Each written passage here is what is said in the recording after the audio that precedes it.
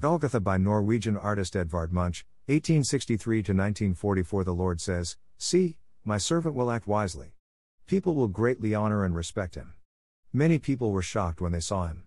His appearance was so damaged he did not look like a man, his form was so changed they could barely tell he was human. But now he will surprise many nations. Kings will be amazed and shut their mouths. They will see things they had not been told about him, and they will understand things they had not heard. Who would have believed what we heard? Who saw the Lord's power in this? He grew up like a small plant before the Lord, like a root growing in a dry land. He had no special beauty or form to make us notice him, there was nothing in his appearance to make us desire him.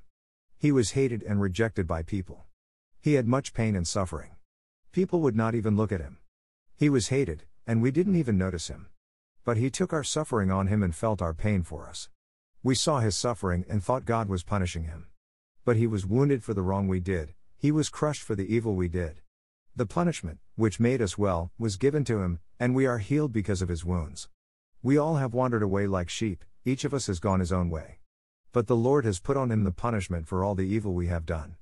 He was beaten down and punished, but he didn't say a word. He was like a lamb being led to be killed. He was quiet, as a sheep is quiet while its wool is being cut, he never opened his mouth. Men took him away roughly and unfairly.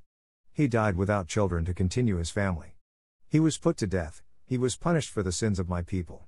He was buried with wicked men, and he died with the rich. He had done nothing wrong, and he had never lied. But it was the Lord who decided to crush him and make him suffer. The Lord made his life a penalty offering, but he will still see his descendants and live a long life. He will complete the things the Lord wants him to do. After his soul suffers many things, he will see life and be satisfied. My good servant will make many people right with God, he will carry away their sins. For this reason I will make him a great man among people, and he will share in all things with those who are strong. He willingly gave his life and was treated like a criminal. But he carried away the sins of many people and asked forgiveness for those who sinned. NCV Le Peintre et le Christ, The Painter and the Christ, by Marc Chagall, 1887–1985. With all the suffering in this world due to ongoing diseases, natural disasters, moral distress, and so much more, it might seem awkward that Christians everywhere would observe a day called Good Friday. Considering the hard circumstances of so many people, to call today good might appear cruel and out of touch with the world. Even for Christians, at first glance, Good Friday can seem a bit oxymoronic for a day observing the torture and death of an innocent man. Some would argue that Christ is no longer on the cross and we need to give all our focus on the resurrected Jesus and victory. No need for all this suffering stuff. Yet, the resurrection only has meaning because of this very day, Good Friday. Without the suffering servant of Isaiah, there is no King Jesus. For Christians everywhere, this day is an incredibly good day because the crucifixion of Jesus Christ means the redemption of the world. On this day, followers of Jesus remember and commemorate the events that led up to the cross, unpack those events and interpret them with profound meaning and significance, and worship Jesus with heartfelt gratitude because of the redeeming work of the cross. The bulk of the New Testament Gospels of Matthew, Mark, Luke, and John are given over to the final week of Christ's life, especially leading to the cross. Good Friday observances often take a somber form due to the brevity of Christ's experience on the cross. On this day, Christians remember the last words of Christ, and recognize the significant impact his death had on the immediate persons around him. Believers also contemplate the lasting results of that singular death as an atoning sacrifice, perfect love, reconciliation between God and humanity, victory over evil, and the redemption of all creation. Sadness, then, is far from the only emotive expression today. It is also appropriate to feel wonder, gratitude, and deep satisfaction for the accomplishment of deliverance from the power of sin. There is the recognition that something profound and meaningful has truly happened in the egregious suffering of Jesus. Thus, we not only remember the anguish of Christ, but what that horrible torment accomplished. In fact, the cross of Jesus is so significant that an eternity of considering its impact could never plumb the depths of its far-reaching effects. Mount Calvary by William H. Johnson, 1901–1970. With such profound meaning, one would think that Good Friday is a hugely observed day on the Christian calendar. Yet, for a chunk of churches and Christians, it is not. The cross is not a popular subject.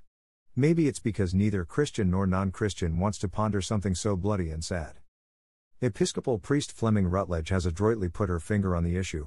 Religious people want visionary experiences and spiritual uplift, secular people want proofs, arguments, demonstrations, philosophy, and science. The striking fact is that neither one of these groups wants to hear about the cross. Indeed, as the Apostle Paul has said, the cross of Christ is a stumbling block to Jews and folly to Gentiles, 1 Corinthians 1:23. A personalized religion which leaves the cross out of the picture, too much violence and sacrifice, might seem appealing yet will only leave us bereft of the communion of the saints both past and present. Consider the ancient witness of the Church. Greater than I believe in Jesus Christ, His only Son, our Lord. He suffered under Pontius Pilate, was crucified, died, and was buried. He descended to hell. Greater than Apostles' Creed. Greater than for our sake He, Christ, was crucified under Pontius Pilate. He suffered death and was buried. Greater than Nicene Creed. Christ suffered in both body and soul, in such a way that when He sensed the horrible punishment required by our sins His sweat became like great drops of blood falling down on the ground. He cried, my God, why have you forsaken me? And He endured all this for the forgiveness of our sins. Therefore, we rightly say with the Apostle Paul that we know nothing except Jesus Christ, and Him crucified. We regard everything as lost because of the surpassing value of knowing Christ Jesus our Lord. We find all comforts in His wounds and have no need to seek or invent any other means than this one and only sacrifice, once made, which renders believers perfect forever. Belgic Confession, Article 21. And let us consider further the New Testament witness. Jesus suffered outside the gate in order to sanctify the people through His own blood. Therefore, let us go forth to Him outside the camp, and bear the abuse He endured. Hebrews 13:12-13, NIV. May I never boast of anything except the cross of our Lord Jesus Christ, by which the world has been crucified to me, and I to the world. Galatians 6:14, NRSV.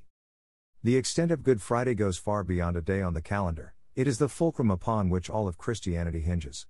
Because Christ suffered, our suffering has meaning. Each situation of trauma, every case of disease, all suffering and wholesale hard circumstances only make sense, in the Christian tradition, when they are viewed in solidarity with the cross of Jesus Christ.